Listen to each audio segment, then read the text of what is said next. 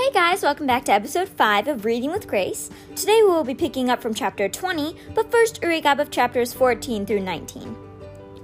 So Alex was pretty much in his darkest place with no magic, not talking to his friends, and thinking about Aaron.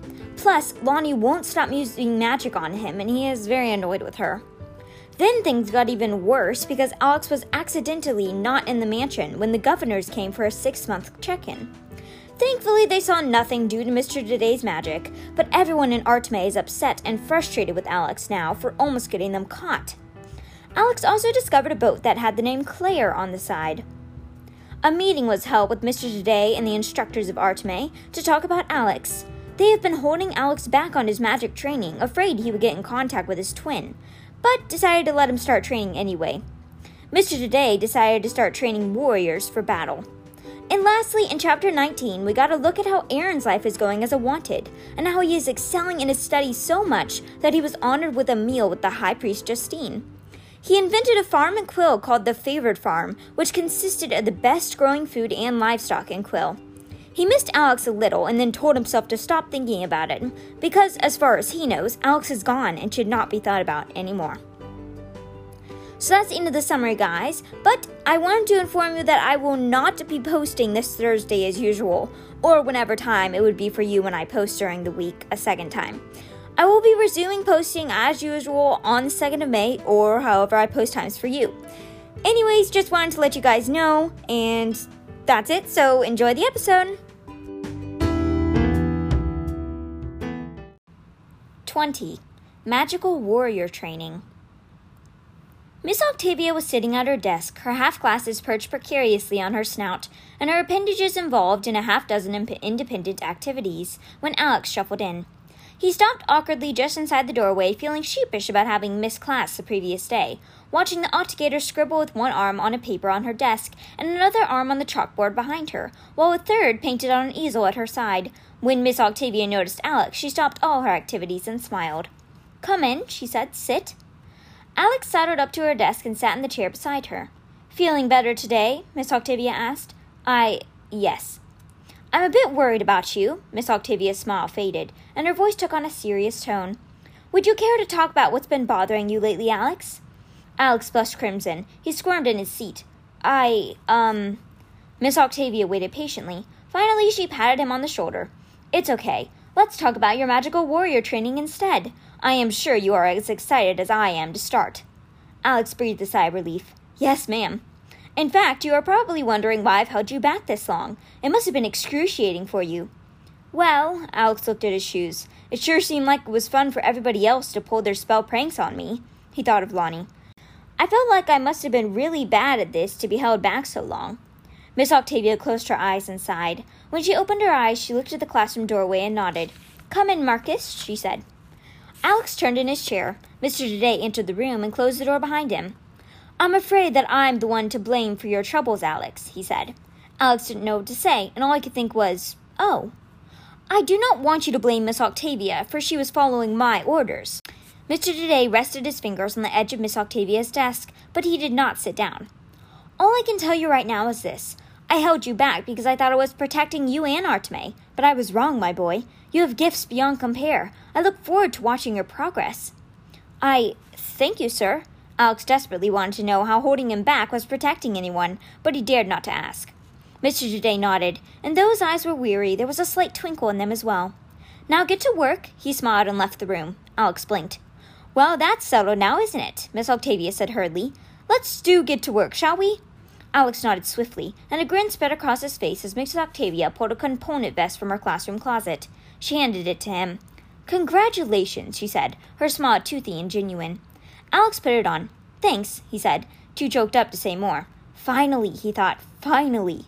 "First," Miss Octavia said, "we'll discuss the fundamentals of magic." She opened a drawer and pulled out a handful of ordinary art supplies, a paintbrush, a pencil, a rubber eraser, several paper clips, and a piece of chalk. Alex watched her lay them all out on the desk. Miss Octavia took a paper clip, unwound it, and bent it so that it looked more like a triangle, with the two ends of it crossing and sticking out prominently. With her other appendages, she did the same to the other paper clips. "Everything we create here in Artme has a little bit of magic in it already, Alex.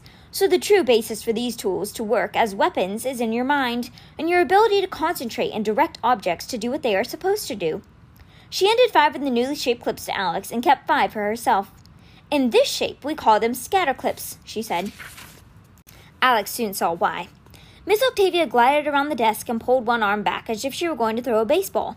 Right now, Alex, I'm concentrating on that picture on the wall across the room. I'm focusing on the center of it, and that is where I want to direct my throw. She threw a handful of scatter clips, and together all 5 soared toward the center of the portrait.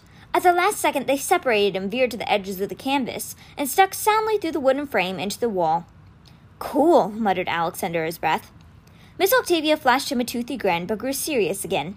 Your mind must be able to focus on the center of your target, Alex, and you need to trust that the scatter clips will find the edges on their own. If you do not have faith in the clips, they will not veer properly, and they will not work correctly. So it is important to be calm, but to be thinking clearly when using these items as weapons, if you wish to be successful. Alex nodded, the scatter clips in his hand becoming moist with nervous sweat. May I try? Fire away, indeed. Alex pulled his left arm back and focused on the center of the portrait, then flung with all his might. The scatter clips smacked into the center of the portrait and clattered to the floor. Alex's face fell. Miss Octavia smiled. If you'd managed to do it the first time, you would have been the first in RWG's history to do it. Try again. This time focusing on throwing accurately rather than forcefully.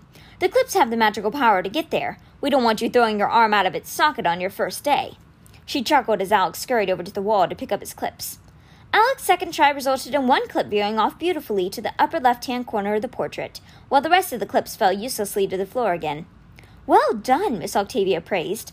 I have a theory that left-hand pick up on the throwing spells more easily than the righties do. It was a good one to start with, and you have proven my theory worthy, my boy. Thanks, Alex said, not quite as delighted as his instructor seemed to be over the progress, but thrilled nonetheless to finally have the chance to use art as a weapon. Mind you, Miss Octavia warned, scatter clips are not to be toyed with. They can be lethal, or at least cause great harm when coupled with a verbal incantation. But for now, we'll stick with the silent method. Try again. Alex concentrated and threw again and again and again. When the hour of their training was nearly over, he had succeeded in skillfully embedding the scatter clips into the edges of the portrait 5 times in a row. Now, Miss Octavia said, throw them at me. What? No, I can't. Yes, you can, she said smoothly. I trust you. You'll do fine. But I want you to see what the clips will do when you have a live enemy. But, Alex, it's an order. Miss Octavia stood as tall as she could against the wall and made sure all her appendages were down at her sides and not floating about as they sometimes did when she was thinking hard. Alex hesitated, staring helplessly at his instructor. How can I? What if something goes wrong? Miss Octavia stared at Alex. Alex, I cannot express how urgent it is that you get over your fear, because one day, I expect sooner rather than later, you will have to fight. It is my job to prepare you, so concentrate, focus, and throw. Do it now. Her stern voice echoed in Alex's ears. Finally, he nodded, pulled back his arm, focused on the center of gravity, and concentrated. He threw the scatter clips, and they soared together as one bunch. Then, at the last possible moment, they separated from the pack, found their marks, and stuck fast. Miss Octavia didn't even blink. Good. Now see, I'm stuck here. The clips have secured me to this wall through my clothing. They have not pierced my skin. You have succeeded in stopping me from moving, attacking, or fighting until I can manage to release myself from their grasp. Alex, who had been holding his breath all this time, sighed in relief. He wiped the sweat off his forehead with the back of his hand. Release, Miss Octavia said, and the scatter clips dropped to the floor. She stepped away from the wall and gathered them up. So, Alex said, thinking out loud, the enemy has to be standing in front of a wall in order for them to work? That's not very convenient. Not necessarily a wall. A tree will do. But there are other ways to direct the clips. She leaned in conspiratorially. Your friends likely haven't gotten to this in their training yet, since they learned from their own focus spells first. But I will tell you if you promise not to use it on anyone but a true enemy. Alex's eyes widened. He nodded. I promise. Miss Octavia grinned. If your target is standing in an open area, your verbal component of the spell is propel. You say it when you release the clips. The clips will then veer off as usual, but they'll continue to fly, dragging your enemy as far as necessary until they find something solid to attach to. Smokes, Alex said, his eyes lighting up. Indeed. Sometimes you can pick up another enemy or two along the way, and they'll be stacked. It's great fun to watch, she admitted. You must be careful, though, that there are no friends in the path behind your enemy, or they could get snagged as well. Wow, Alex said. What else can they do? He held the scatterclips in his hand and looked at them with new admiration. Well, Miss Octavia said, growing serious again, as I said before, they can cause injury or death, but one must know the verbal component for that. What is it? Alex asked. Miss Octavia hesitated. She pursed her white lips together, hiding all of her teeth. I don't think you're quite ready for that. It's an upper-level spell, a bit too dangerous in the hands of a first year. Alex nodded, even though he was very disappointed. I understand, he said. He was just thankful to be learning spells at all, but his mind raced, wondering what the powerful words could possibly be. 21. Lessons and Warnings. Alex flew through his first weeks of magical warrior training, determined to catch up to the others. Whenever he wasn't in class or in training, learning how to paint himself invisible, studying slam poetry charms, or drawing chalk outlines that would freeze a targeted person in one position indefinitely, he was in his room practicing all these things. He slipped into his classes late and left early so he wouldn't have to talk to anyone. He took most of his meals in his room, still percolating with disgust at Lonnie for continuing to badger him with all her pranks. He didn't respond to any of his friends who left messages for him through his blackboard, though Clive, of course, delivered all of the messages rather loudly. Alex wished desperately to have his shush button back. And so it was that ever since the governor's visit, Alex had completely abandoned his friends. Yet he missed the companionship they'd all had during those moments when they weren't laughing at him or disgusted by him. Finally, one morning, Alex decided to come down to the dining room to eat. Why won't you answer our messages? Lonnie demanded over breakfast. She pouted dramatically. Yes, why? Megan said. Alex put his breakfast on the table and sat down wearily. He was tired of being yelled at. He looked at Sam Heed, who simply raised an eyebrow and took another spoonful of jam for his toast. Hello, Sam Heed, Alex said pointedly. Alex? His mouth was too full to say any more. It's not like we are going to yell at you. We were worried since you haven't been around, Lonnie said. I wasn't worried, Sam Heed said after swallowing. You were worried. I meant Meg and me. Lonnie shot Sam Heed a cross look. I wasn't worried either, offered Megan. Well, not much anyway. Lonnie blushed furiously and flounced in her seat. Fine, I was worried. Well, get on with it then, Alex said. Have at me and get over it with. You mean the governor's inspection thing? Asked Megan. It's over. Hardly anybody's talking about it now. Yeah, right. Then why is Miss Morning sitting over there shooting pins at me with her eyes? Megan turned to look at her focus instructor and waved. Miss Morning startled and blinked, and then her face broke into a pleasant, almost sheepish smile as she nodded hello. See, Alex, she wasn't even looking at you. Alex shrugged and began to respond when the giant blackboard in the dining hall came to life, and Oscar, for that was his name, spoke. Attention, students. Please report to the theater in place of your first class this morning. The children could hear the announcement ringing in the stereo throughout the mansion. Oscar melted into the screen once again, and the words he'd just spoken in writing were in large neon letters, sure to catch the attention of even the least aware. Oh, look, Alex, Sam Heed said. They've added bright colors to make sure you don't miss it.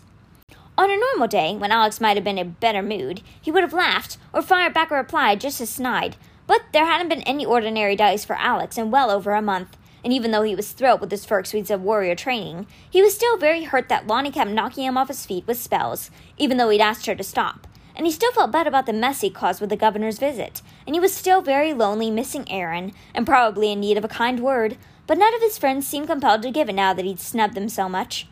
And he didn't care much for Sam Heed's sarcasm this particular morning, after he'd gotten a full dose of mocking from Clive already, who had laughed and laughed when Alex had failed several times to cast an invisibility paintbrush spell on himself.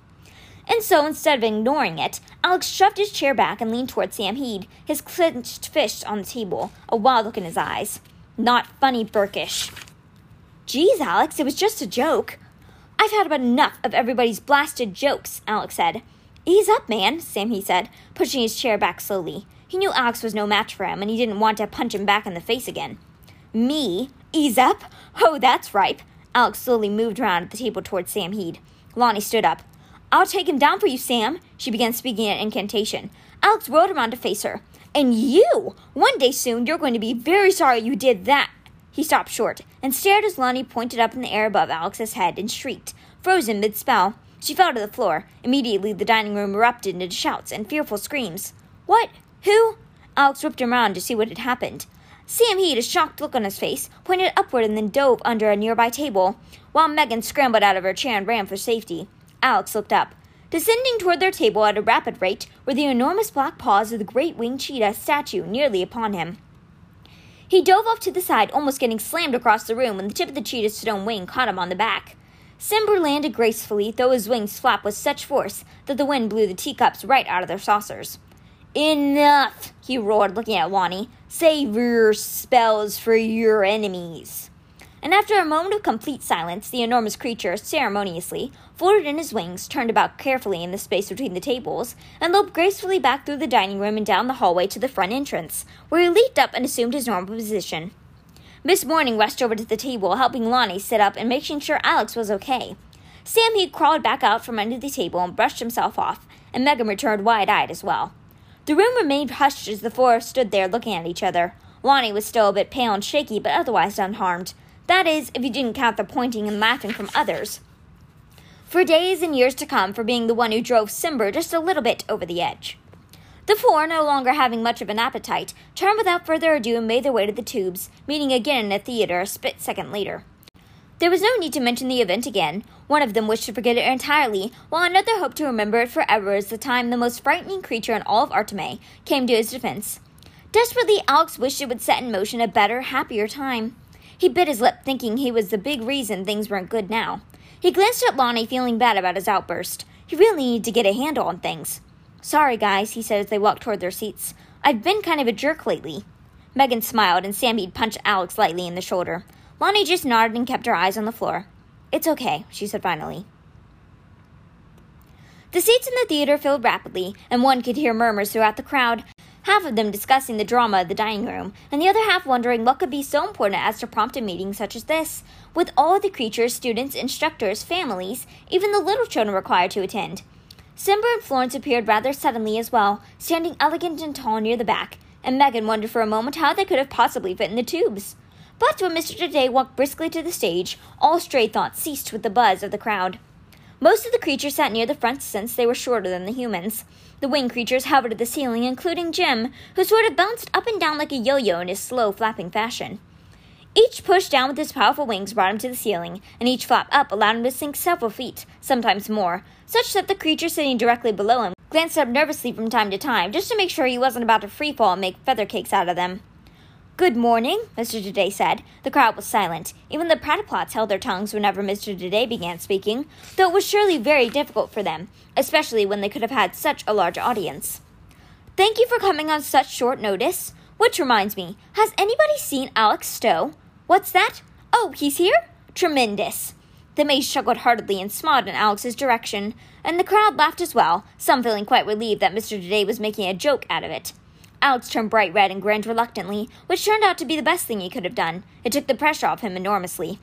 Later, when he thought about it again, Alex was quite grateful for the attention. "To the business of the day, the task we must face," Mr. Today began in a serious tone of voice.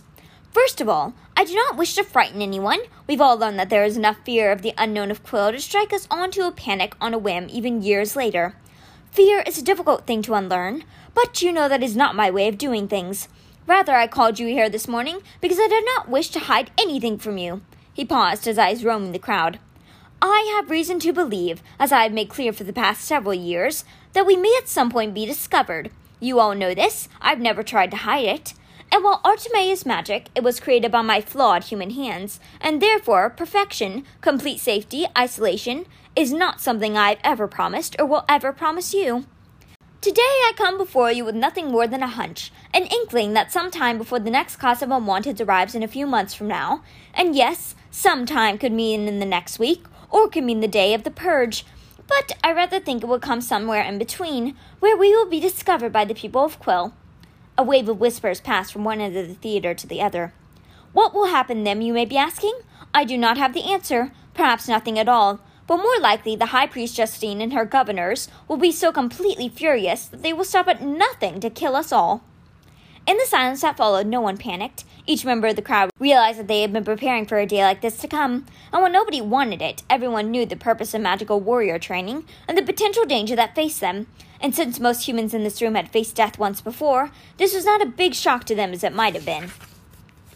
"And so," Mr. Today continued, "today we will begin preparing in earnest, and we shall be adding more group classes to help us better learn the benefits of fighting as warriors together, rather than individuals, each with his own plan.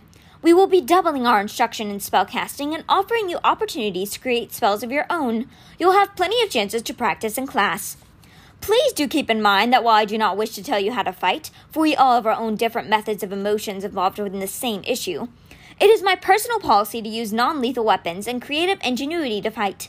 Some of you will feel that it is wrong to kill another person, no matter the reason, no matter that they have once tried to kill you. You will no doubt create other means to protect yourselves and those around you. Others of you still seethe with anger and spite for what the brainwashed people of Quill have done to you, and you will not hesitate to give them the same sentence that they once gave to you, or at least the sentence they didn't stop from happening. To you, I ask only that you begin now to consider your future actions and your motivations, so that you are sure of your choices. I don't wish for anyone to live a regret-hasty decision for the rest of his life. Mr. Dade lowered his head for a moment and then went on in a strong voice. Be assured, my dear citizens, that it takes more than strength and intelligence to win a battle. It takes creativity and skill and common sense, and Arteme is brimming with it. Let's work together now, everyone, to maximize our ingenuity and skills, to grow strong and confident, to take on any challenge that comes our way with reason and dignity. My greatest hope, he said with conclusion, is that my hunch is incorrect, but if it is not, we shall be prepared. Mr. Dade folded his fingers together and bowed his head slightly. The people of Arteme hesitated, and then rallied together in cheers and applause for their beloved leader. In the ruckus, no one seemed to notice Will, Blair, and Stampede sneaking away to the tubes. 22. Together in Action. Sammy was the last to arrive at the Library of Magical Art. He plopped down in a chair next to Lonnie, who leaned over a large ornate book of spells, reading intently. Alex and Megan worked together with colorful sheets of origami paper, first following directions they had received in their group warrior class, and then branching out a little. Alex was determined not only to catch up to the others in his private warrior lessons, but also to make something of his name for himself by creating a unique charm that actually worked and was useful. Cute, Sammy said sarcastically. He set his scripts on the table in front of him and peered more closely at the three-dimensional paper animals that lay strewn about the table. He picked one up, a green dragon no bigger than the palm of his hand. What are these supposed to do again? That one doesn't seem to be doing anything, Megan mused in a puzzled voice. I can't figure it out. The thing just flies around in a circle and fizzes out. What good is that? Sammy tried throwing the paper like an airplane, and indeed it circled around the table, flapped its wings a few times awkwardly, and crash-landed onto the table. What gives, Alex? Isn't this your specialty? I'm trying, Alex muttered. I have a distinct disadvantage here, you realize. That old crutch, Sammy said. You'll never catch up with that attitude. Alex made a nasty face. Stop it, you two. We're supposed to work together, remember? Megan was growing exceedingly frustrated and cross. Lonnie looked up, somewhat bewildered. Oh, you're here, she said evenly to Samheed, but he was busy studying Alex as he worked. She glanced at Alex briefly and immediately buried herself back in the book. Alex picked up the dragon and turned it around gently in his hands, mentally going over every precise folding instruction and matching up to the proper fold of the dragon. He shook his head. We have folded it properly, he said. So why? Sammy furrowed his brow. Well, it hasn't got any eyes, he said. How's it supposed to see without them? That's the most ridiculous, Alex began and then stopped short. Begrudgingly, he withdrew a handful of colored pencils from his art case. All right, eyes. He expertly outlined 2 eyes and colored them in, giving the dragon deep blue irises and large black pupils. There, so we can see better at night, he said dryly. He sent the dragon to float once more and circled it neatly the same time before, but this time it landed gently on the table in front of Alex. It blinked once and looked up at the boy. Oh, hello, Alex said to the dragon and then looked back up at his friends. That helped the landing, at least. Megan grinned. He's adorable. I want to keep him. Sammy rolled his eyes and snorted, bringing Lonnie back to awareness. She blinked, taking in the mess of the papers and origami animals scattered about the table, and began to watch curiously as Alex started drawing on the dragon again. A tongue. His own tongue poked out of the side of his mouth as he drew. And flames, of course. He suddenly added a bright orange burst inside the dragon's mouth. When he was finished, he set the dragon flying again. It circled just as before, landed softly in front of Alex, and blew flame from his mouth and singed the hair on Alex's arm. Youch! He cried. Samheed and Megan laughed as Alex shook his arm in surprise. Lonnie, still watching with a bored look, said, You have to tell him where to go, you dolt. She picked him up with that word down in the lounge from Earl, who used it liberally. Or else he'll keep coming back to you. Megan slapped her hand to her forehead. Ugh, that's it! Of course you're right, Lonnie. Mm-hmm. Lonnie nodded absent-mindedly as she engaged herself with reading again. Alex picked up the dragon again, looking around the library. "Attack the statue," he said, and sent the dragon flying through the air. This time, the dragon flapped its wings and raced to the statue, streaking through the air so quickly that all the children could see was a green blur. It sent flames shooting brightly from its mouth when it made contact, hovering against the statue's body for a moment until the dragon itself exploded into a little ball of fire and dropped to the floor. The statue, a grim-looking ostrich, opened its eyes and glared at Alex. "Do you mind?" the bird said. "Oh, sorry," Alex said hastily. "I thought you were one of the non-living ones." "We're all alive, thank you very much. Some of us choose not to reveal that in front of bratty, unreliable, spell-casting children, however." "I won't do it again," Alex said with a sheepish smile. "Sure," muttered the ostrich. She stretched out her bent legs carefully, as if she held that position a very long time, and then limped off to hide cover behind a tall bookshelf. The dragon had by now burned up completely, leaving a small heap of ashes on the floor. Sam went to pick them up and tossed them in a waste can. "Not bad, Stowe," he said. "Can you make an army of them?" "Sure, now that I know how," Alex said. Megan caught Alex's eye, then looked at Lonnie meaningfully. "Oh," Alex said. Thanks to Lonnie." Lonnie said, looking up, blinking her long lashes. Alex held her gaze for a moment before he hurriedly looked away. Thanks, never mind," he said, suddenly feeling terribly self-conscious. In the back of his mind, he began to wonder when it was Lonnie had stopped acting and looking like a kid. And then he noticed her book. "What are you reading about?" he asked. She turned the gilded page. "Killing spells," she said. "Seriously? Wow." He tried to imagine Lonnie killing someone. He thought for a moment and his eyes narrowed. "You're not going to practice on me, are you?" Lonnie laughed. "Depends," she said. She didn't tell him that there were any actual spells in the book, just scholarly discussions on the topic written by people with names she'd never heard before. "I guess you better be nice to me." Alex felt the heat rise to his face as Lonnie, grinning, watched him squirm.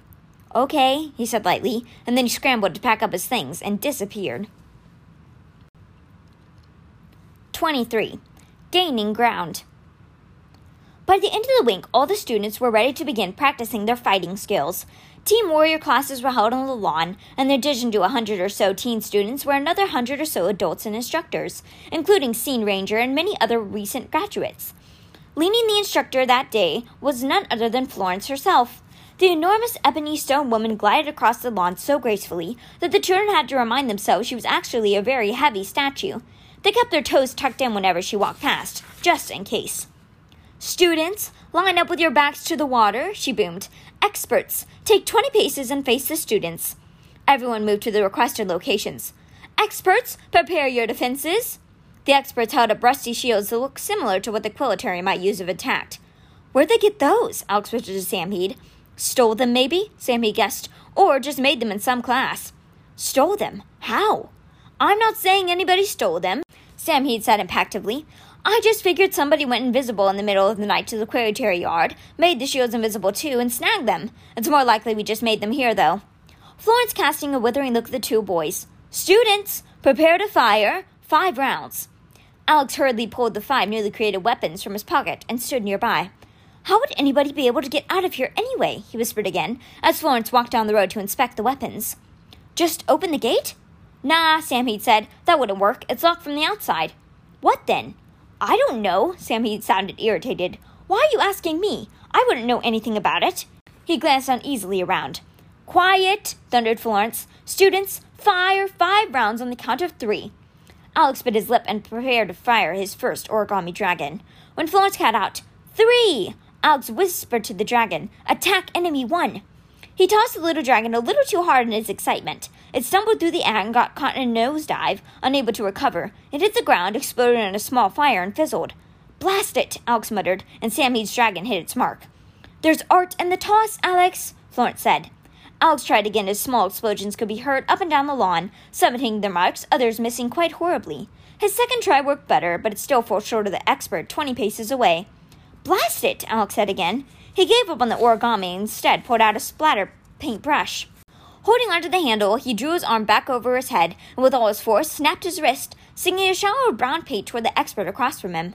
When it hit its mark, the paint spread across the expert's shield and crept over her arm, and within seconds the woman's entire body was encased in a magical mold of splatter paint. Indeed, she quite looked like she was coated in a crisp chocolate shell, good enough to eat. "Yes!" Alex cried out. The expert across from him stood frozen in place. Alex looked down the row of students, tossed, pointed, and spoke artfully at the willing adults. He watched Lonnie project resounding words of destruction at her partner, and slowly the adult's face grew fearful. He began to sob, and soon he turned and ran away toward the jungle. While Sam had offered random stage directions, causing his partner to run away this way and that, banging into other adults and knocking over Alex's stiff, chocolatey partner. Megan pulled out her piccolo and caused her partner to fall asleep, and so it went all the way down the line. Soon Florence clapped her hands. The sound was like thunder. All effects of the spells vanished immediately, and the experts got it from the ground or came back from their positions, good-natured grins on their faces. Not bad, Florence said. For the first time, anyway. We'll do a few more rounds. This time, students, please assist the other students around you once you have successfully rendered your expert defenseless.